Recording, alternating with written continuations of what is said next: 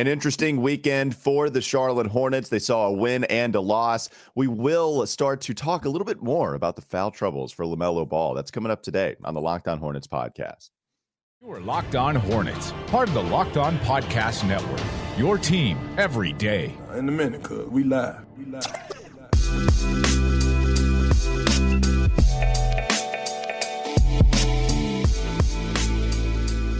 It's Locked On Hornets, part of the Locked On Podcast Network. It's your team every day. Thanks for making us your first listen. We're free and available anywhere you get your podcast. That includes YouTube. You can follow us there and also on our socials at Walker Mail, at Doug Branson LOH, and at Locked On Hornets. We're giving you a recap and giving you a few bullet points what we're discussing. Click on the link and then you can check us out whether you want the audible medium or the visual medium that is YouTube. You can find us there. Plus go check out Doug's Substack on Every Hornets Box Score at everyhornetsboxscore.com. We're going to, I think, have the notebook kind of be a theme throughout the show. If we have two games that we need to recap, then Doug's notebook is going to come in handy. Have you ever thought about stealing Blue's Clues and just calling it the Handy Dandy Notebook?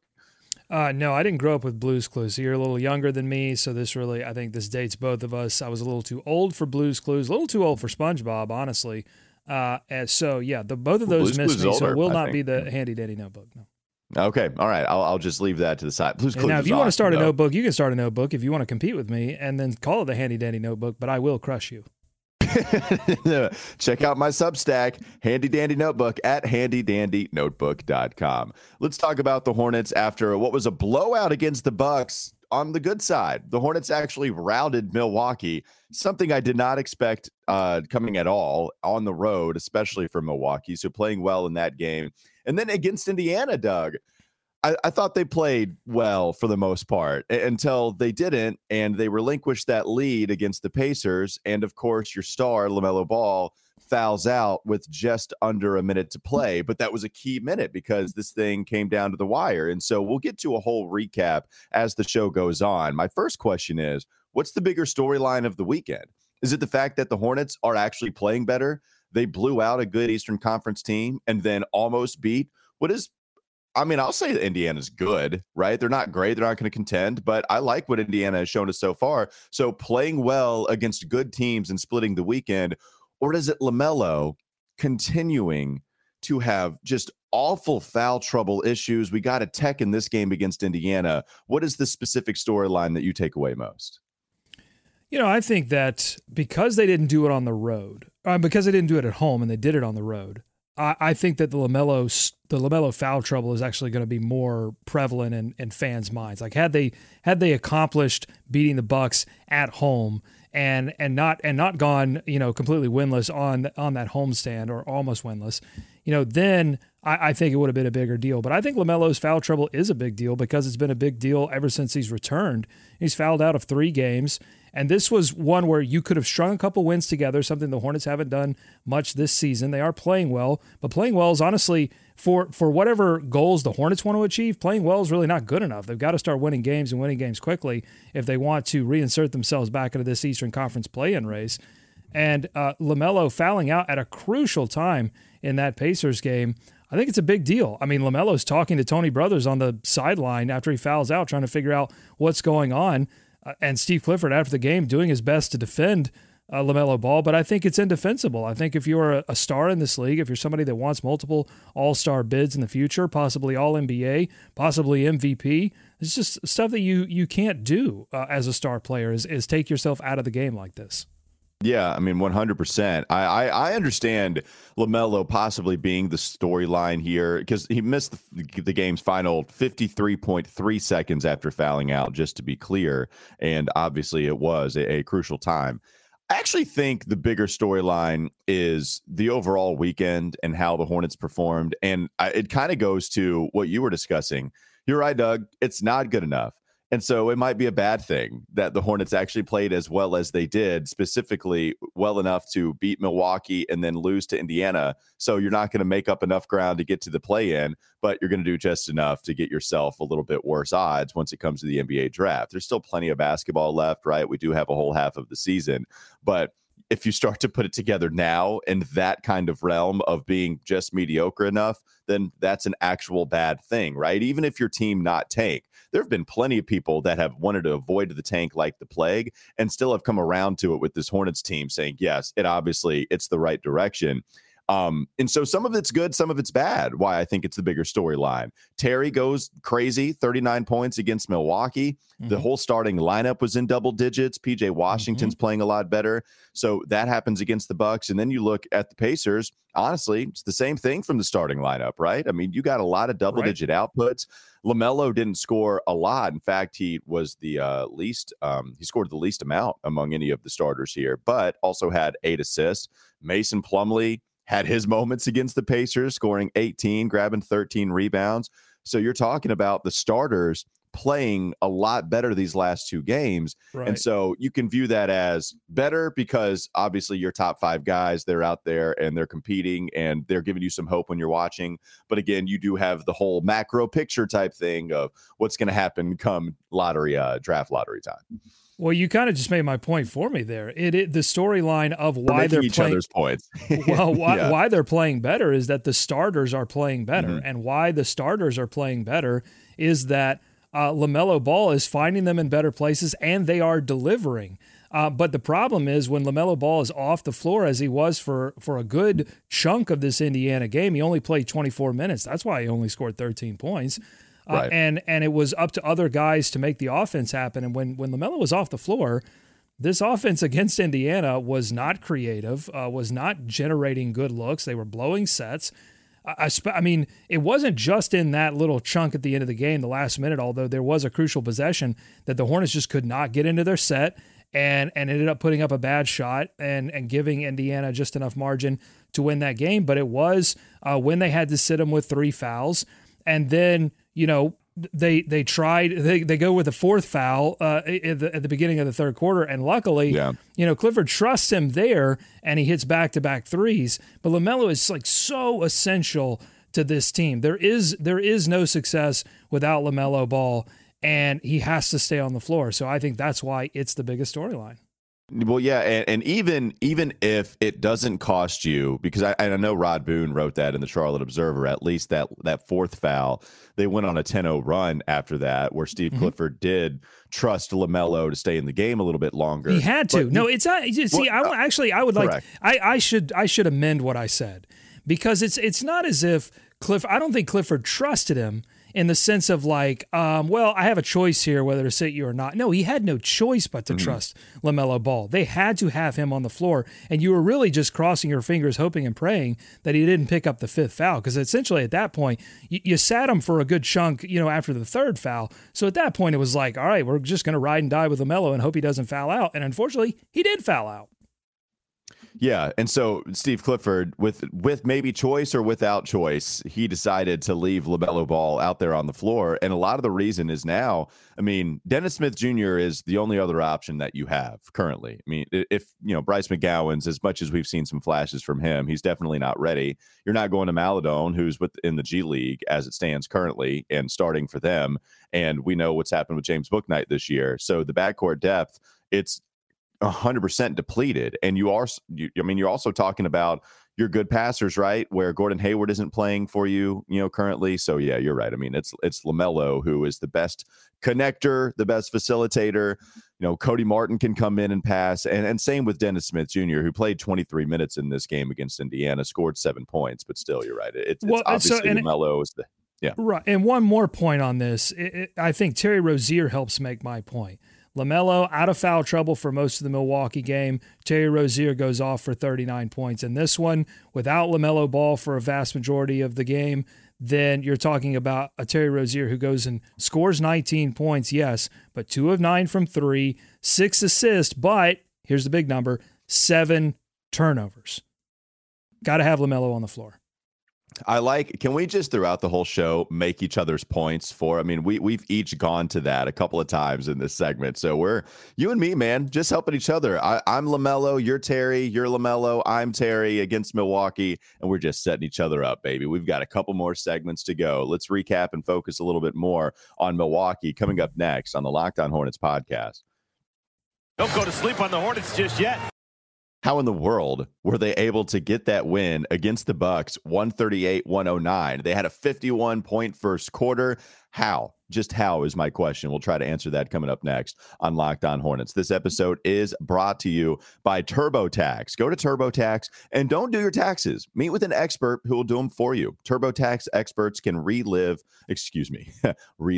you from the stress. They don't want to relieve the stress from you. They want to relieve you from the stress of taxes and file for you so you can relieve yourself of that stress. Not taxes. Don't have to do those anymore. Show your eyes things that are not taxes. Unpack a moving box of not taxes. Taste not taxes. Sling not a taxes lullaby. That's right. Hope not taxes sleeps through the night. Grab a saddle and ride not taxes into the sunset. 100%. Thank you, TurboTax. With the TurboTax 100%, expect you have an expert guarantee. An expert will do your taxes from start to finish so you can relax, you can feel good, and be done with all of the taxes.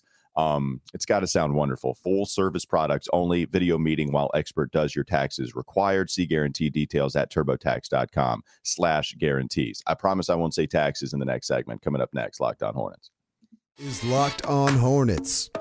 All right, so we've got Al, or we've got the question how. Like, how did Miles do that? Can you help us end this debate with so much, an unbelievable amount on the line? Doug, I respect you to the nth degree, but Walker, I'm telling you, it was just, every single person who saw that reacted that way. Some of us just were tighter than others, and I just had to release this from my body. It's time for more of the Locked On Hornets podcast. So, Doug, the weekend started with an excellent victory over the Milwaukee Bucks, and the Bucks are a really good basketball team. Now, they've been struggling a little bit this year, especially offensively. Don't know exactly what's been going on with them. I did talk about this on the Hivecast with Sam Farber right before the weekend. Sam credited me with helping with the victory because it was my first time on the podcast, so I'll take it. That's the first thing that needs to be noted, that I hopped on Hivecast and then they beat Milwaukee. No, it is. Don't make that face. You don't have to do that. It's fine. That's exactly what happened. The second thing is the fact that, in transition, this has been a Milwaukee team that has struggled this year. You look at their points per possession in transition, it was towards the bottom in the NBA, which is crazy because you might have the best transition basketball player of all time in Giannis Antetokounmpo, somebody with that body, that ability to dribble, and you have to form a wall. Like that was the first thing you had to do in order to beat Giannis, and then he just went right through that on his way to a championship. And the Hornets offensively, Doug, they score 51 points. Now, by the way, this is a team in Milwaukee that I haven't checked the numbers in the last couple of weeks, I guess, for them defensively as far as where they ranked. But historically, they weren't allowing shots at the rim. They weren't allowing shots from the three-point line. So it used to be that their identity was, okay, we'll just give up a whole bunch of threes. And then they started taking that away this year. And yet still the Hornets came in and scored 51 points to lead the way. They never looked back. So even after a great start, you still got to feel a little worried because this is a Hornets team that will lose a lead. But they didn't in this one, so they got the win. What were some of your notes in your notebook, if we'll go to that, on how they were able to get that lead and then stick with it?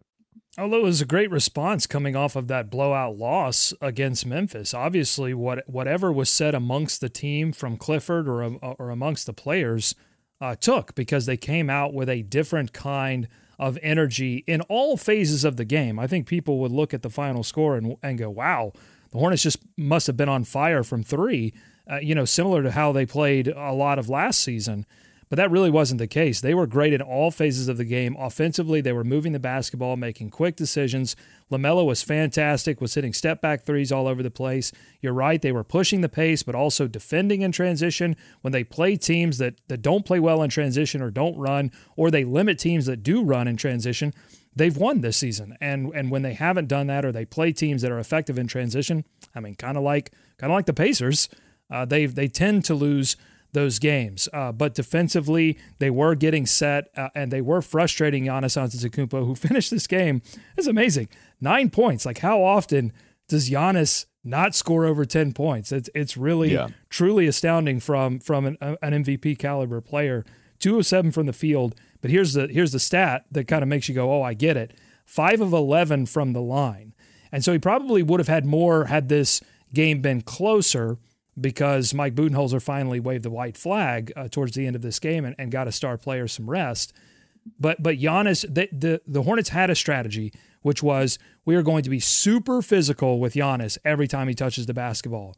And this team, if there's one thing this team has been great at this season, Walker, and it usually is to their detriment, it's fouling. But I think they got the green light in this one, said, all right, if Giannis touches the basketball, foul the guy, put him on the line, let's force him to make free throws.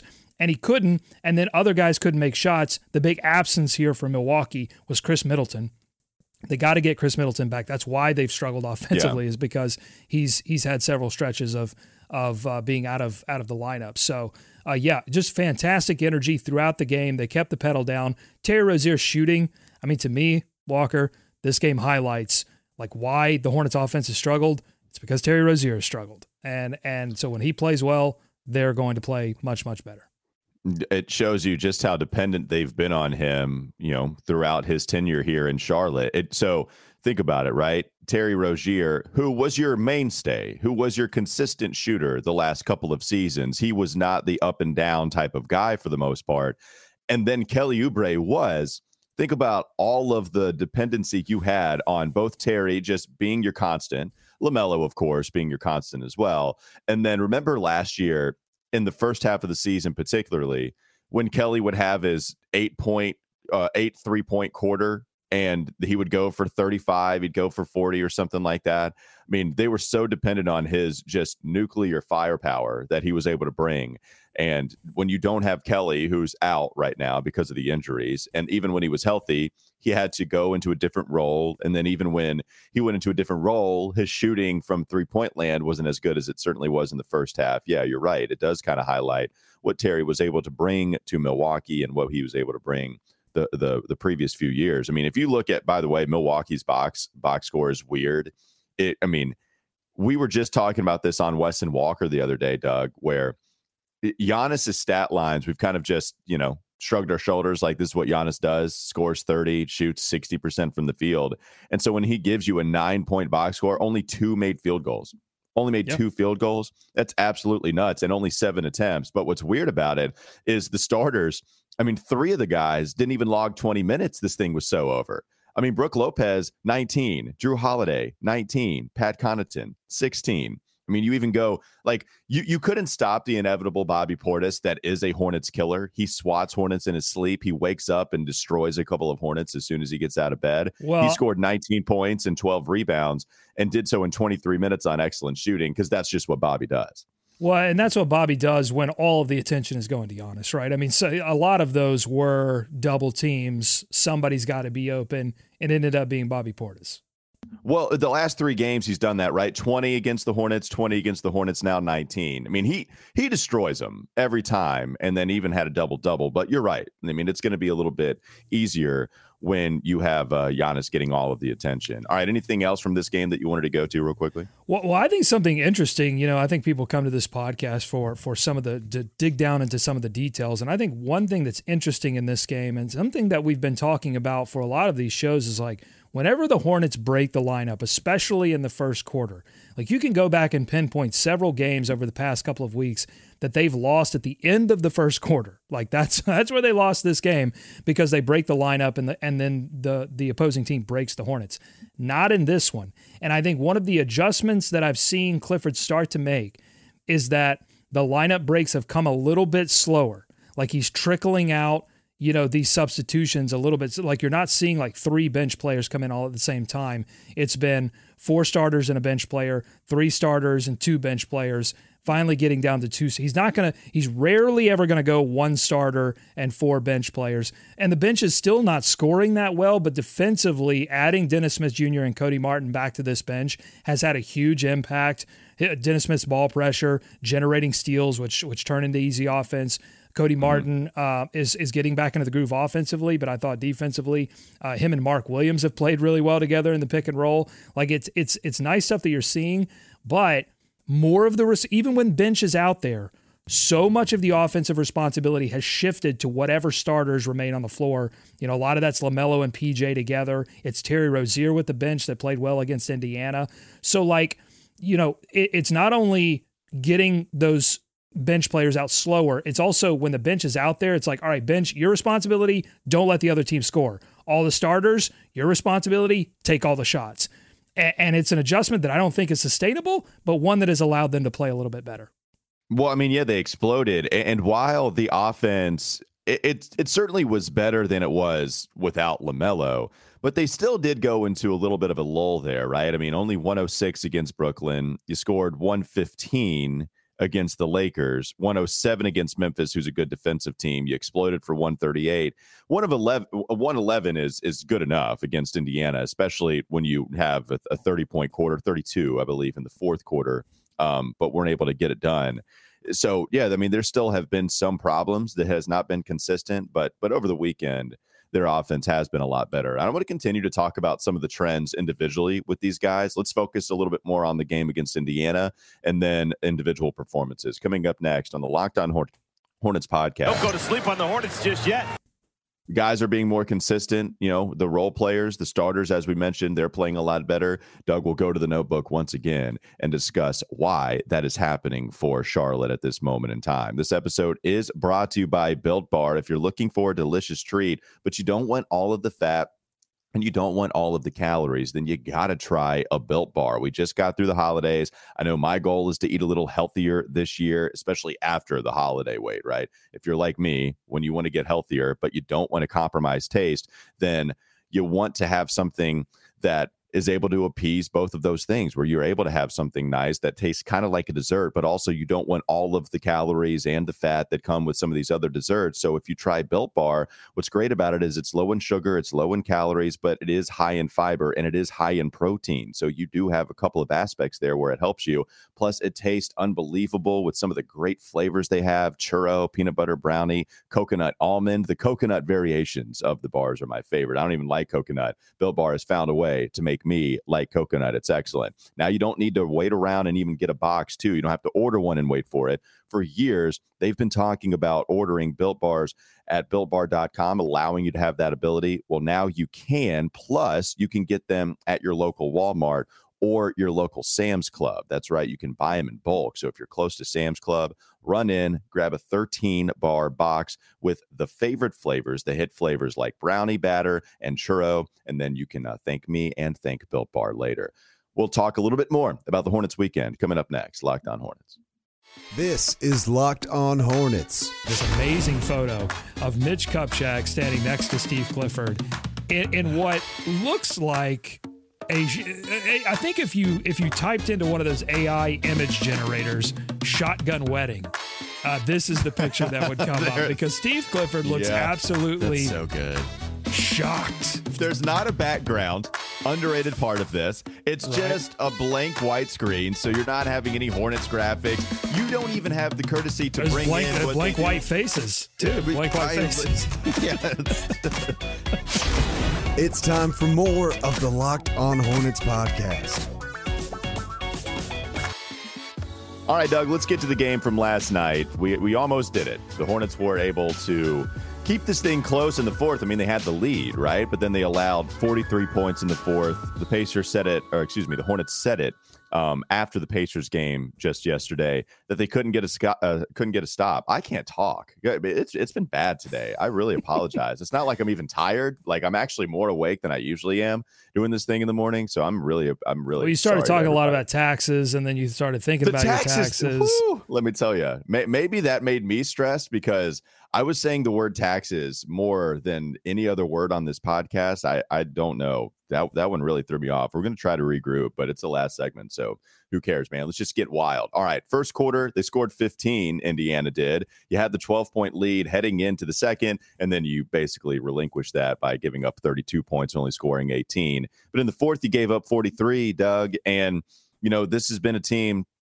that has had their problems fouling for sure. You know, we've seen that. LaMelo has been at the forefront, and it was a big problem in this game. And you look at the amount of free throws that the Pacers took. I mean, Nesmith took 7, Miles Turner took 10, Halliburton took 6, and you had Buddy Hield take 4, which, I mean, I'd love to see how many free throws he attempts per game, because he just usually lets it fly from the three-point line.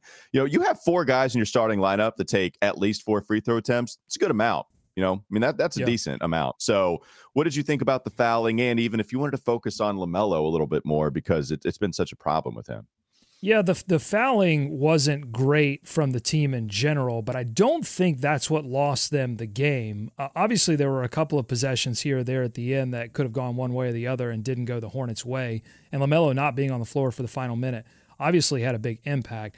But I thought defensively, something that got them into the game early, that bench unit coming in, I mean, they held Indiana scoreless for like a 6 or 7 minute period at the end of the first going into the second quarter, where they just absolutely locked it down. Dennis Smith Jr., Cody Martin, Mark Williams, JT Thor, like that is, when you get all four of those guys on the floor, it's going to be difficult to score because all four of those guys are like extremely locked in, and that allows you to play them with a guy like Terry Rozier who can then focus on knocking down shots and almost had 20 points in this game. Terry did turn the basketball over a little too much, as I mentioned in that first quarter. But I thought what lost in the game, Walker, was allowing corner threes. And they were 6 of 11, Indiana was, from the corner, and it was Miles Turner. And it was Miles Turner, it was Buddy Hield, who didn't shoot well most of the game, but at the end of the game, knocked down a couple corner threes. And what happened was they really focused on trapping Tyrese Halliburton. They wanted to slow that guy down,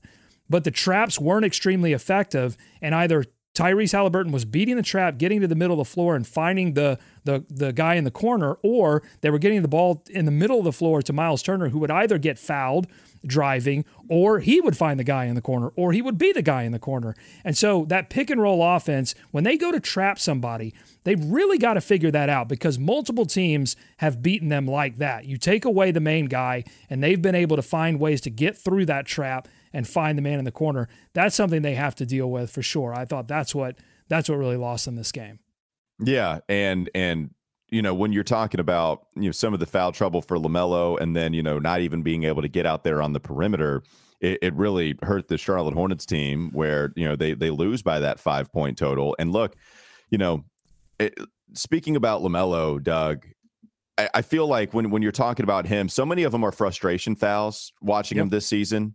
And it's what I've talked about too, right? It's LaMelo following his shot, which seems so elementary. There's so many players that don't do that, but he does it as consistently as any player I see. But and so many times he'll follow a shot, and then he'll turn that into a foul because he's so frustrated that he missed or that he's not getting foul calls, because we know that's been something the fan base has noticed as well. So now that has to be in LaMelo's head, and it feels like it's this vicious cycle that we're seeing with LaMelo just continuing to foul like that.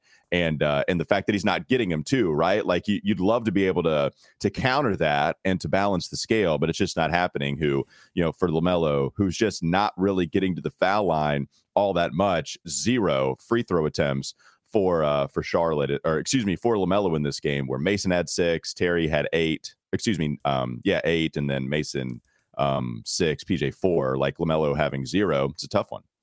Well, we know at the beginning of the season, too, that was a focus for LaMelo Ball, was finding ways to get to the rim and get fouled. And he hasn't really been able to do that. And I mentioned he's talking to Tony Brothers after he already fouls out.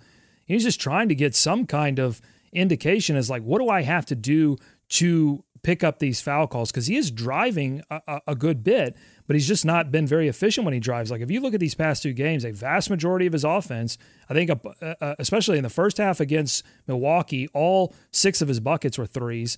In this game, he was 5 of 12 from the field. 3 of those makes were 3-pointers. 2 of them came early in the game off drives where he was actually able to get to the rim and convert.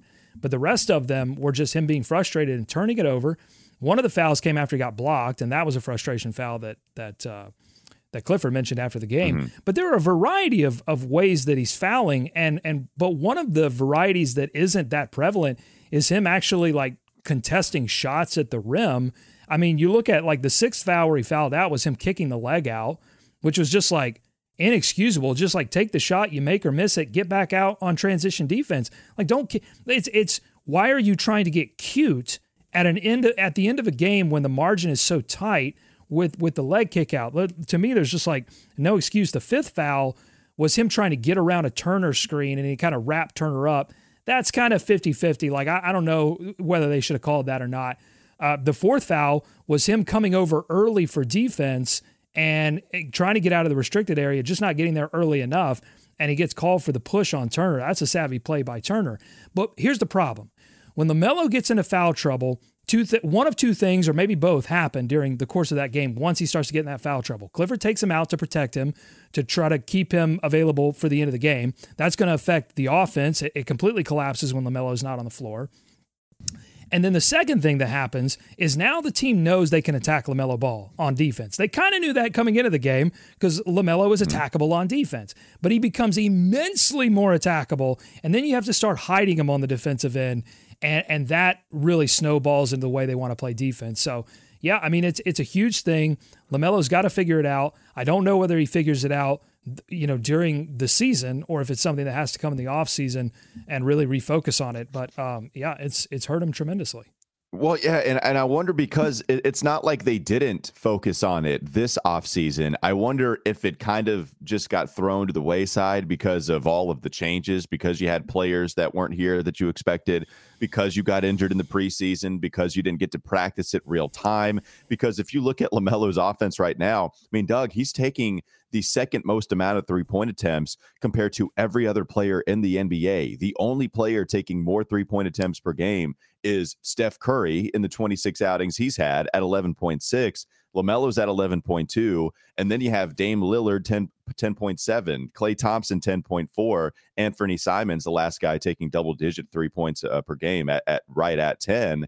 And if you look at the 2-point percentage for LaMelo, Doug, it's the worst it's ever been in his career. Now, it's just a tick below what it was last season, but it's certainly not going in the direction you wanted it to, right? Like, here we weren't worried about the shooting coming into his NBA career.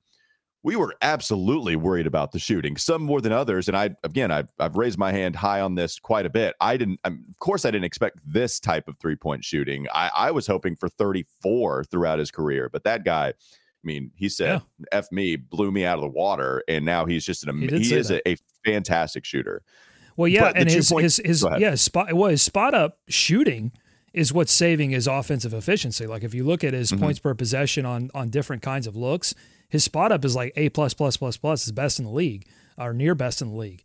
But it's his, like, if you look at his pick and roll ball handler numbers, when he runs the pick and roll and he takes the ball, is not good. It actually is one of the worst points per possession for his position in the league. So that he's got to find some balance there, where because if the spot up numbers were to suddenly go away, if he were to hit and this happens to all players, you go through shooting streaks. If his spot up numbers were even to start to leak back to average, like his offensive efficiency would essentially crater. So it's something he's got to pay attention to. I think if he gets more foul calls, he'll foul less. He'll be less frustrated through the game. I think it's something that has to sort of come in tandem. He's got to find a way to get to the free throw line to make his offense more efficient. And also if the Hornets could deliver him another star where there's not I think he feels so much pressure and sometimes starts to press a little bit. That could, your second best player night in and night out can't be Mason Plumlee, who, shout out, has played really well, knocking down free throw shots, great on the boards, had a really great stat line in that Milwaukee game, tons of assists and rebounds. I'm hoping these two games, Walker, make him immensely tradable. And Terry Rozier had 39 points at the right time too, by the way. I said, Mitch better be picking up the phone, calling every GM, and doing that sort of cliche scene from a disaster movie where Mitch calls every GM and says, you're going to want to turn your television on. Yeah, the camera pans in and only focuses on the person he's calling, and then eventually they get to the TV. That's right. I hope that happens because, Mason Plumlee did put up a really good stat line against Milwaukee, against Indiana. He played pretty well last night. 18, 13, and 2 assists. Although, my God, every single game, I swear, Mason had a horrible foul in this game. After LaMelo had already fouled out, he fouled Halliburton in transition after they missed. They blew that set and missed that shot that would have given them the lead back. Mason fouls Halliburton at the half court line. Just can't do that. And he almost had one in Milwaukee where he fouled a guy 80 feet from the basket. Mason has got to cut that stuff out. I don't think it matters really in the grand scheme of Hornets land, but it's just to watch it is painful. But shout out to Bally's. I actually got to see some of those fouls because they've been, I don't know if they listen to Locked On Hornets, Walker, but they shout out to them. In the past 2 games, they've been cutting back early from their close-ups, from their graphics. It looks awkward, but at least I get to see the play. Well, and it doesn't matter if it looks awkward, too. I think we all understand as the viewer, you got to get back to the play. It happens all the time, right? I mean, with some of these other broadcasts where you focus on the play. It's got to be like fundamental. Well, I think it's something interesting, Walker. The game is being played so quickly that I think traditional broadcast muscle memory hasn't really caught up, because I think these guys typically had a way of like, all right, I got a couple seconds here to hang on this close up, and then I got to cut, or a couple beats, and then I got to cut back. And now this thing is happening. People are trying to go as quickly as possible, and the broadcasts have to adjust. Doug, I'm telling you, I called a game on Saturday. I was color analyst for Queens and Kennesaw State. And if you don't know Queens basketball, they just made the jump to Division I. They're an awesome basketball program. They would go to the Elite Eight, Final Four. They'd win 30 games. You could bank on it every single season, right? They're playing really well this year. But both teams play really fast.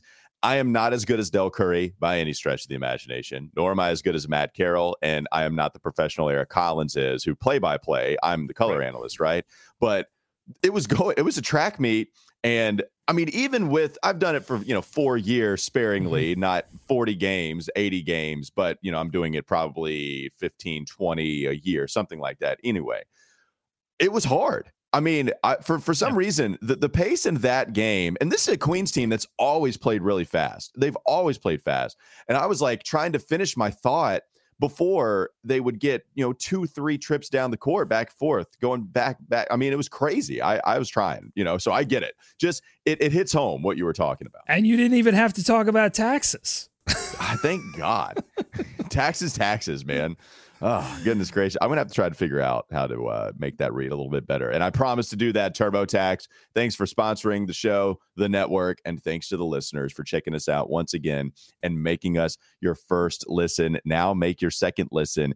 Game to Game NBA. Every moment, every top performance, every result. Locked On Game to Game covers every game from across the NBA with local analysis that only Locked On can deliver. Follow Game to Game on Locked On NBA, available on the Odyssey app, YouTube, and wherever you get your podcast. We'll be back with you tomorrow. Have a great rest of your day.